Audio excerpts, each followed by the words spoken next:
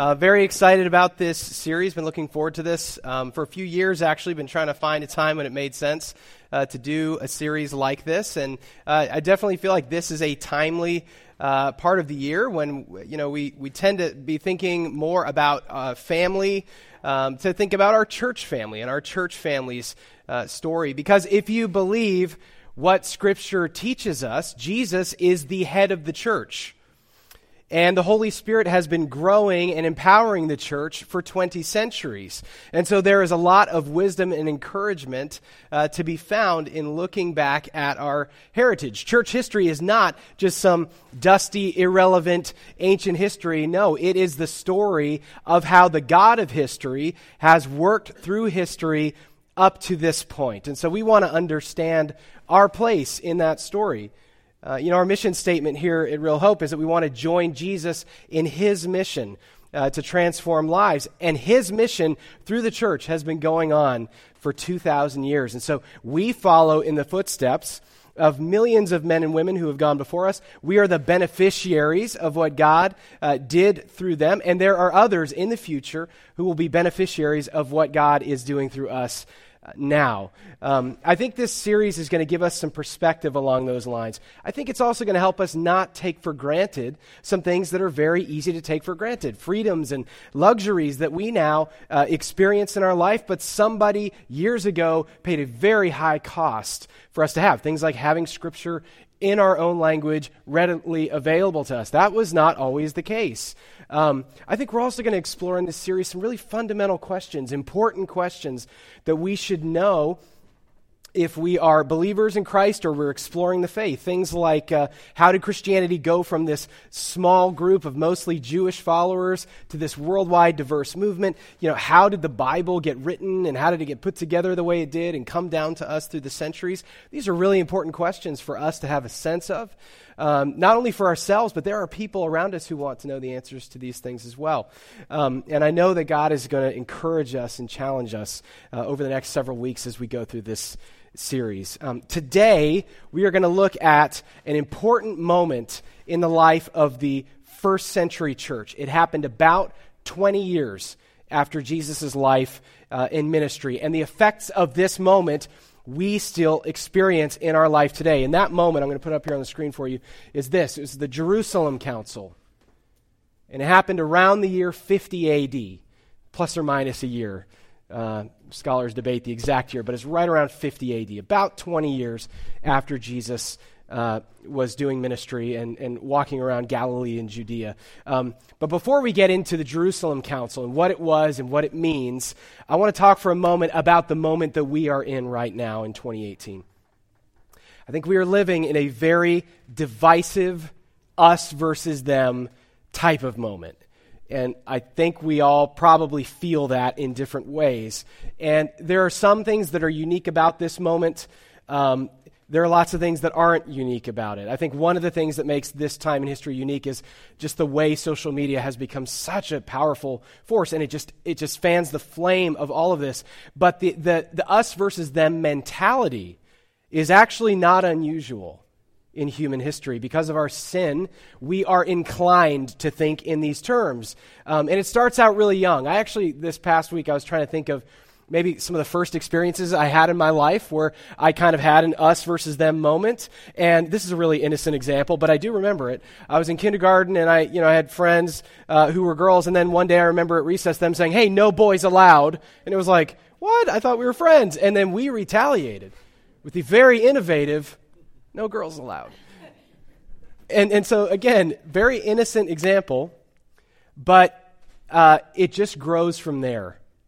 As we get older, and when you look through history, this kind of us versus them categorizing, as it grows, and we're sinful people, it grows into deeper and darker manifestations. And history is full of potent messages and monuments to this us versus them thinking. I mean, you just go through history, you see wars, you see slaves, masters, the Crusades, the Civil War, apartheid, the Berlin Wall, North and South Korea, segregation, separate but equal, Israel and Palestine, sexism. Now we've got all the hashtags, Black lives matter, blue lives matter, all lives matter, Republicans, Democrats, rich, poor, majority, minority. It's just, we are bombarded with both tangible and intangible messages of division. They're everywhere.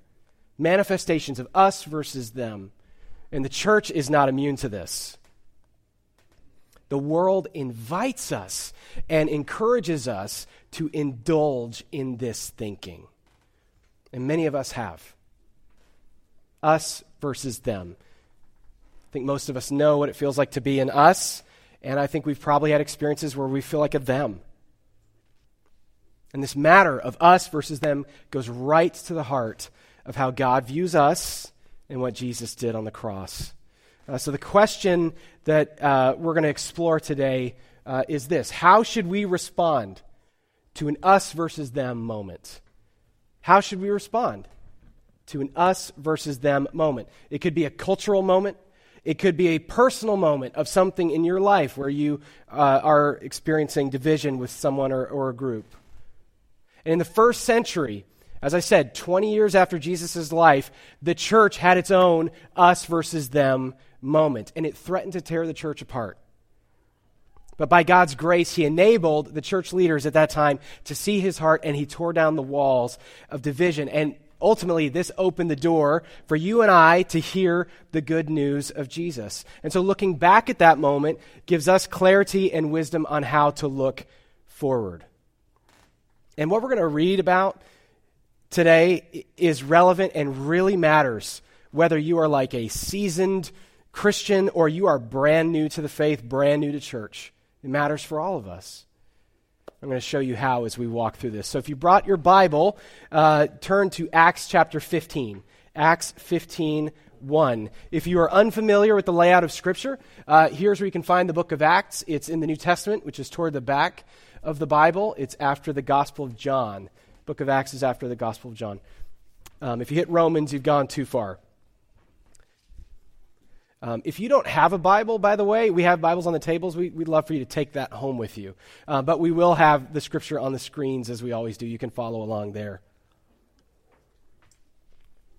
So the book of Acts is kind of a unique book in the New Testament. It's a historical record of the first 30 years after Jesus' life. So Jesus lived and he did his ministry and he was crucified and resurrected. He ascended into heaven. What happened in the next 3 decades? The book of Acts tells us. And we're going to look at this us versus them moment that happened, that is chronicled in the book of Acts. I want to give you a little bit of background just for a couple of minutes into this moment so that we can fully appreciate its significance. So there were a number of cultural and religious dividing lines in first century Christianity, but the fault line that was really cracking open around this time was the division between Jew and Gentile. Gentile is a word that just means anyone who's not Jewish. So Jews and non-Jews. That was the division within the church, because for generations, if you know anything about the Old Testament, Israel, the people of Israel, were told that they were kind of special in God's eyes. They were his chosen people. And the rest of the world, the Gentiles, they were loved by God too, but they didn't have that special relationship with him. And even though God said to the Israelites, I want to use you to reach the Gentiles, the dominant feeling in the minds of most Israelites is that the Gentiles were outsiders. They were them. And so by the time of Jesus, over generations, the division between Jew and Gentile was really stark and really hostile. The Romans were in charge in the first century when the early church was getting started. The Romans were in charge. They're Gentiles. And they used their military power, cultural power, and violently imposed that on the Jews, which of course the Jews resented. They didn't like that, so they had no interest in reaching their Gentile oppressors and inviting them into a relationship with God. So there was this very bright line in the first century between Jews and Gentiles, and it had been that way for centuries. But now Jesus comes along, and he says, I'm going to be the Savior of the whole world. And he tells his followers, go make disciples of all nations, everyone. This message is for everyone, not just for the Jewish people. And so now the church is starting to grow, and you have Christians of a Jewish background and a Gentile background together in fellowship in the church. And it wasn't like that for centuries and generations. And now in the church, this Jew and Gentile identity is supposed to fade to the background because the new identity in Christ is supposed to be the most important thing. Easier said than done. And so this us versus them moment boils over. About 20 years after Jesus' life, and Acts 15 records what happened, how it was handled, and why they handled it that way. So let's look at it. Verse 1. It says this: certain people came down from Judea to Antioch and were teaching the believers, and if you're taking notes, go ahead and highlight this next sentence. Unless you are circumcised according to the custom taught by Moses, you cannot be saved. This brought Paul and Barnabas into sharp dispute and debate with them. Circle those two names, Paul and Barnabas. It's good to keep track of the names as we go through. I'll come back to who they are in a second. So Paul and Barnabas were appointed along with some other believers to go up to Jerusalem to see the apostles and elders about this question. The church sent them on their way, and as they traveled through Phoenicia and Samaria, they told how the Gentiles had been converted. This news made all the believers very glad. Let's stop there. So let's talk about what's happening. We have these two geographic locations mentioned. I'm going to show a map here. So this is Judea, where kind of Jerusalem is. And then up the coast here in modern Turkey, right on the coast, is this city Antioch. Antioch is a metropolis. Christianity has taken root there. There's like 200,000 people who live in this city. It's massive. And it's a Gentile city. And so Christianity is starting to take root there. And some believers from the south in Judea, the Jewish area, they take it upon themselves to go up to Antioch and school these Gentile so-called Christians. And they basically say, you know what? You need to follow the Old Testament law in order to be saved. They're basically saying, sorry to spoil the party up here in Antioch, but you have to be Jewish before you can be a real Christian. Does that not sound so modern? I mean, it just strikes me as just sounds so contemporary. You can't be a real Christian if you're not Jewish first. And then Paul, the Apostle Paul, one of the most significant leaders in the early church, he was doing ministry up here in Antioch. That's where he was based at this time. And Paul has this kind of dual background. He's Jewish himself, but he grew up near Antioch in a very Gentile area. And he's been seeing all these Gentile Christians, come to faith, put their faith in Jesus. And then he sees this delegation from Judea come up and say, you can't really be Christians. And Paul's not happy about this. So as it says, we just read there, they got into a sharp dispute about it. And then basically what's happened is the church in Antioch is going to send a delegation back down to Jerusalem to figure this whole thing out. And Paul and Barnabas are their delegation for that. And so they're going to figure out how to handle the situation. Let's keep reading. Verse 4. When they came to Jerusalem, they were welcomed by the church and the apostles and elders, to whom they reported everything God had done through them. Then some of the believers who belonged to the party of the Pharisees stood up and said, "The Gentiles must be circumcised and required to keep the law of Moses." The apostles and elders met to consider this question. This is the Jerusalem Council. Verse 7. After much discussion, Peter, circle his name. This is the first time we're seeing him in this passage. This is Jesus' lead disciple. Peter got up and addressed them.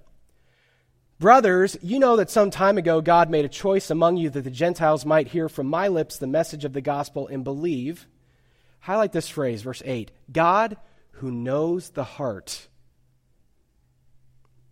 showed that he accepted them by giving the Holy Spirit to them, just as he did to us. He did not discriminate between, here it is, highlight it, us and them. He did not discriminate between us and them, for he purified their hearts by faith. Now then, why do you try to test God by putting on the necks of Gentiles a yoke that neither we nor our ancestors have been able to bear? No, highlight this statement. We believe it is through the grace of our Lord Jesus Christ that we are saved, just as they are.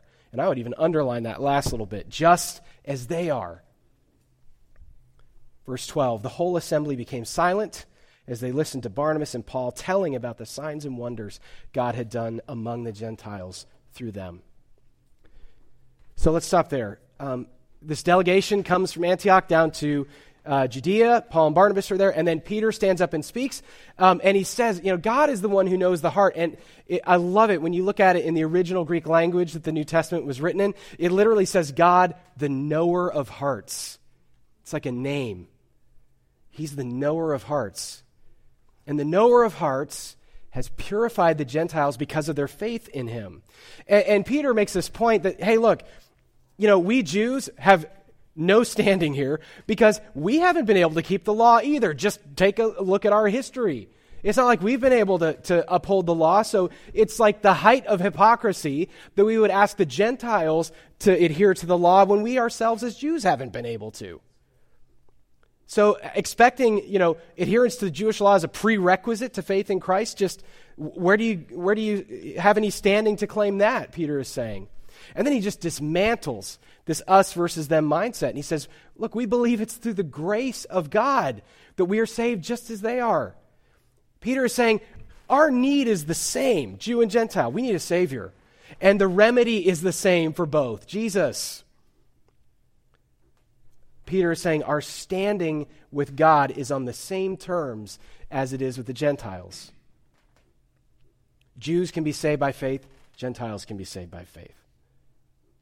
Let's keep going. Now James is going to speak up in this council. This is not James, who was one of Jesus' disciples. This is Jesus' brother, biological brother, who, by the way, did not believe in Jesus during his life and ministry, but after his resurrection wound up becoming the leader of the Jerusalem church. So he's going to speak next, verse 13. When they finished, James spoke up. Circle James.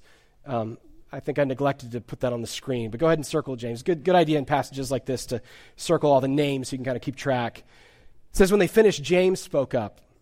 Brothers, he said, listen to me. Simon, that's Peter's other name, his Jewish name, Simon has described to us how God first intervened to choose a people for his name from the Gentiles. The words of the prophets are in agreement with this. As it is written, and he's going to quote scripture here, after this I will return and rebuild David's fallen tent. Its ruins I will rebuild, and I will restore it, that the rest of mankind may seek the Lord, and then highlight this, even all the Gentiles who bear my name, says the Lord, who does these things known from long ago. So what James is doing is he's basically he's chiming in and he's quoting scripture and saying, yeah, everything Peter is saying and Paul and Barnabas about reaching the Gentiles, God always planned on that. It's in the scriptures. And now in verse 19, James is going to make his decision about how this situation is going to be resolved. Verse 19, James says this, it's my judgment, therefore, that, and then highlight the rest of this verse, we should not make it difficult for the Gentiles who are turning to God. We should not make it difficult for the Gentiles who are turning to God. Instead, we should write to them, telling them to abstain from food polluted by idols, from sexual immorality, from the meat of strangled animals, and from blood. We'll talk in a moment about what all that means. Verse 21, for the law of Moses has been preached in every city from the earliest times and is read in the synagogues on every Sabbath. Here's what James is saying. He's saying, they're turning toward God, good. Don't make it difficult for them. In fact, the exact word in the Greek language, it says, it basically has a connotation of don't add extra difficulty, extra burdens. It's like James is saying it's hard enough to turn toward God and yield your life to him. You're going to make it harder for them? That's what James is saying. And so now we've heard from Paul and Barnabas and Peter and now James. They're all saying that the Gentiles can be saved by faith in the same way that the Jews are. And it should make it harder than that. So they've been speaking to kind of one level of us versus them, the salvation level, like who can be saved, both Jew and Gentile. But James, in what we just read, kind of seamlessly went into like another level of us versus them, and that's the question of how to relate within the church among believers. Because he talked about, these Gentile Christians should not eat this kind of meat and this kind of meat, and they should avoid these things. James wasn't saying that because they have to do those things to be saved. He was saying, look, if you're going to be in fellowship with Christians of a Jewish background, these things are highly sensitive to them. It's going to cause problems. And if you want to enjoy table fellowship with them, you should avoid these things. You would be wise to avoid these things. You don't want to cause disunity in the church and create us versus them within the church. It's called compromise. That's what James is talking about. So then the leaders take action. Let's keep reading. We're almost done here. Verse 22. It says this, "Then the apostles and the elders of the whole church decided to choose some of their own men and send them back to Antioch with Paul and Barnabas. They chose Judas, called Barsabbas, and Silas, men who were leaders among the believers. With them they sent the following letter." So stop right there for a second. So they're going to send a delegation back north with a letter, an official letter, which is the result of this Jerusalem council. And the next verses in Acts are a copy of that actual ancient letter.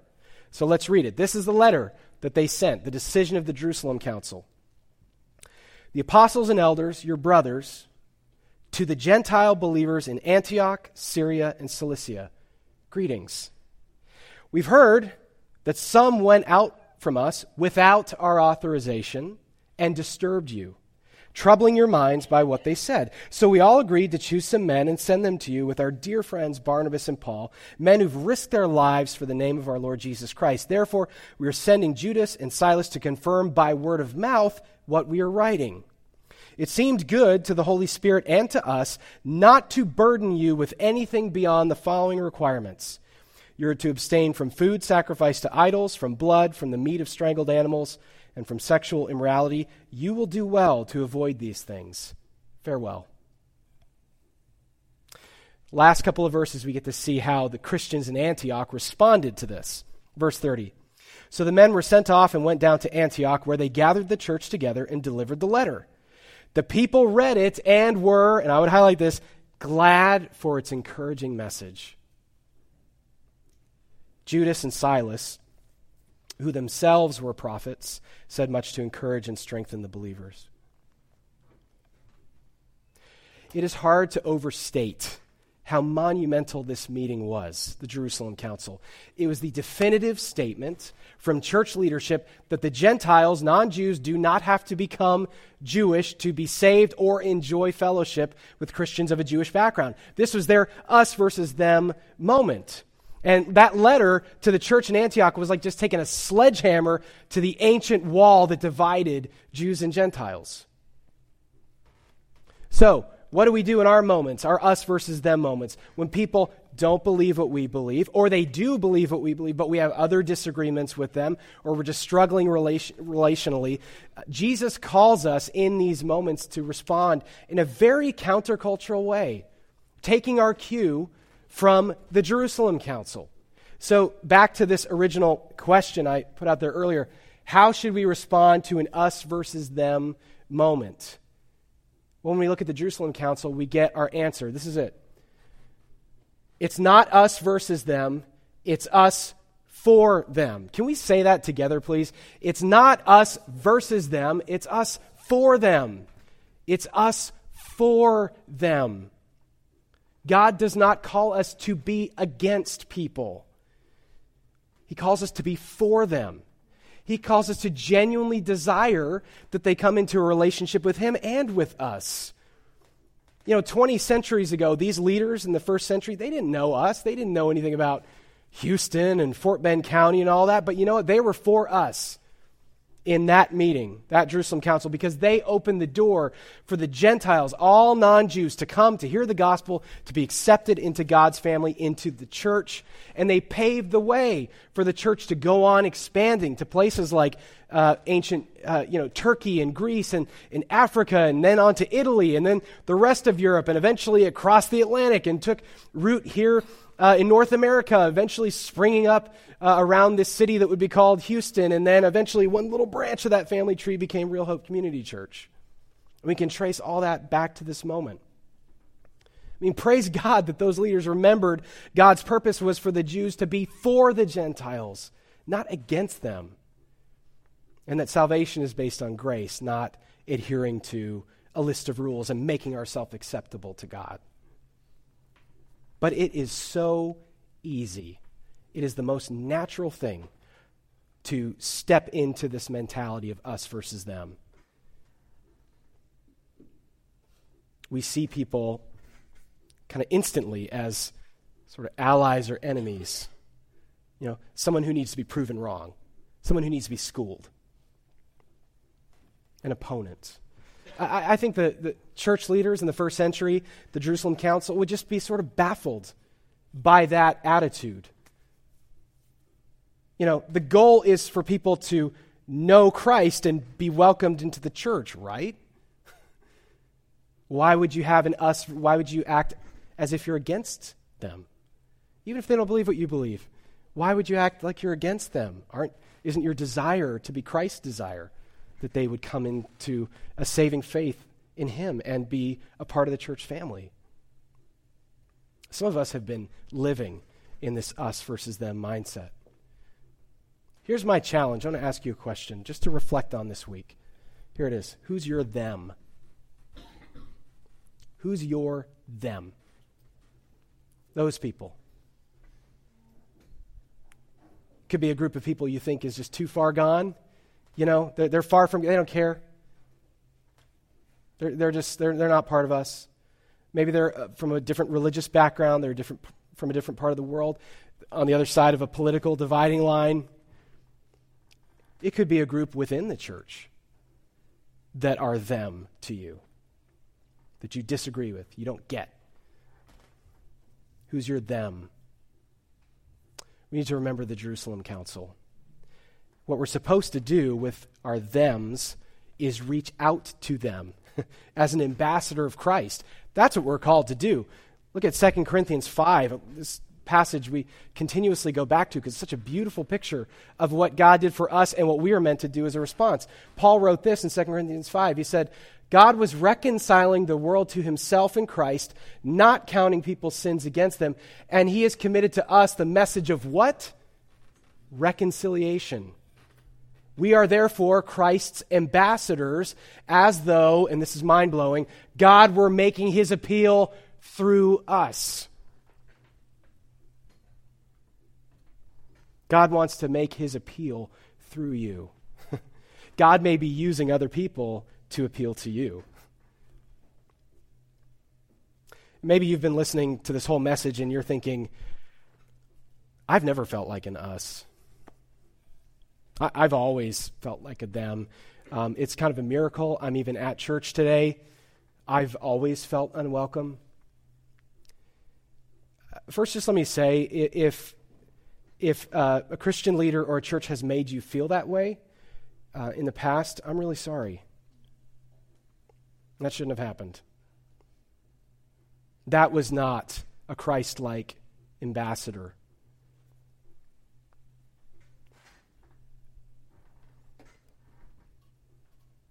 We're all capable of that. And so I just want to say sorry if that happened to you. I want to say this, secondly. In God's eyes, you've never been a them. You've never been too far gone. God is the knower of hearts, and he knows yours. He made you. He loves you. He desires for you to know him and find life in him and life together with other believers in his church. That's his desire. And if maybe in this room, as you reflect on your life, if someone comes to mind or a group that you've been treating like a them, repent of that. I've had to do that. Say, Lord, that was the wrong attitude. My heart was in the wrong place. My heart is in the wrong place about this group or this person. And if it is someone who you wronged or made feel lesser or something like that, apologize. Reconcile. That's the ministry we've been given. Reconcile. You want them to be in us. And then Paul, I love this in Ephesians, he spoke about the unity that is made possible because of Christ. Look what he said in Ephesians 2:13 and 14. He said, now in Christ Jesus, you who were once far away, he's talking about Jews and Gentiles, have been brought near by the blood of Christ, for he himself is our peace, who has made the two groups one and has destroyed the barrier, the dividing wall of hostility. Many scholars believe that there Paul was speaking of the spiritual reality, but also the historical reality that in the Jerusalem temple in the first century, there was an actual wall that divided. There was these outer areas where Gentiles could go, but you couldn't go past this little wall unless you were Jewish. And on the wall, there were signs that said, if you're not Jewish and you go past this wall, you have yourself to blame for your death that will follow. Archaeologists have found these signs. Ancient writers wrote about it. The Gentiles were literally kept outside. And Paul's saying, in Christ, that dividing wall of hostility is done. It's over. Anyone far can be brought near. It's not us versus them. It's us for them.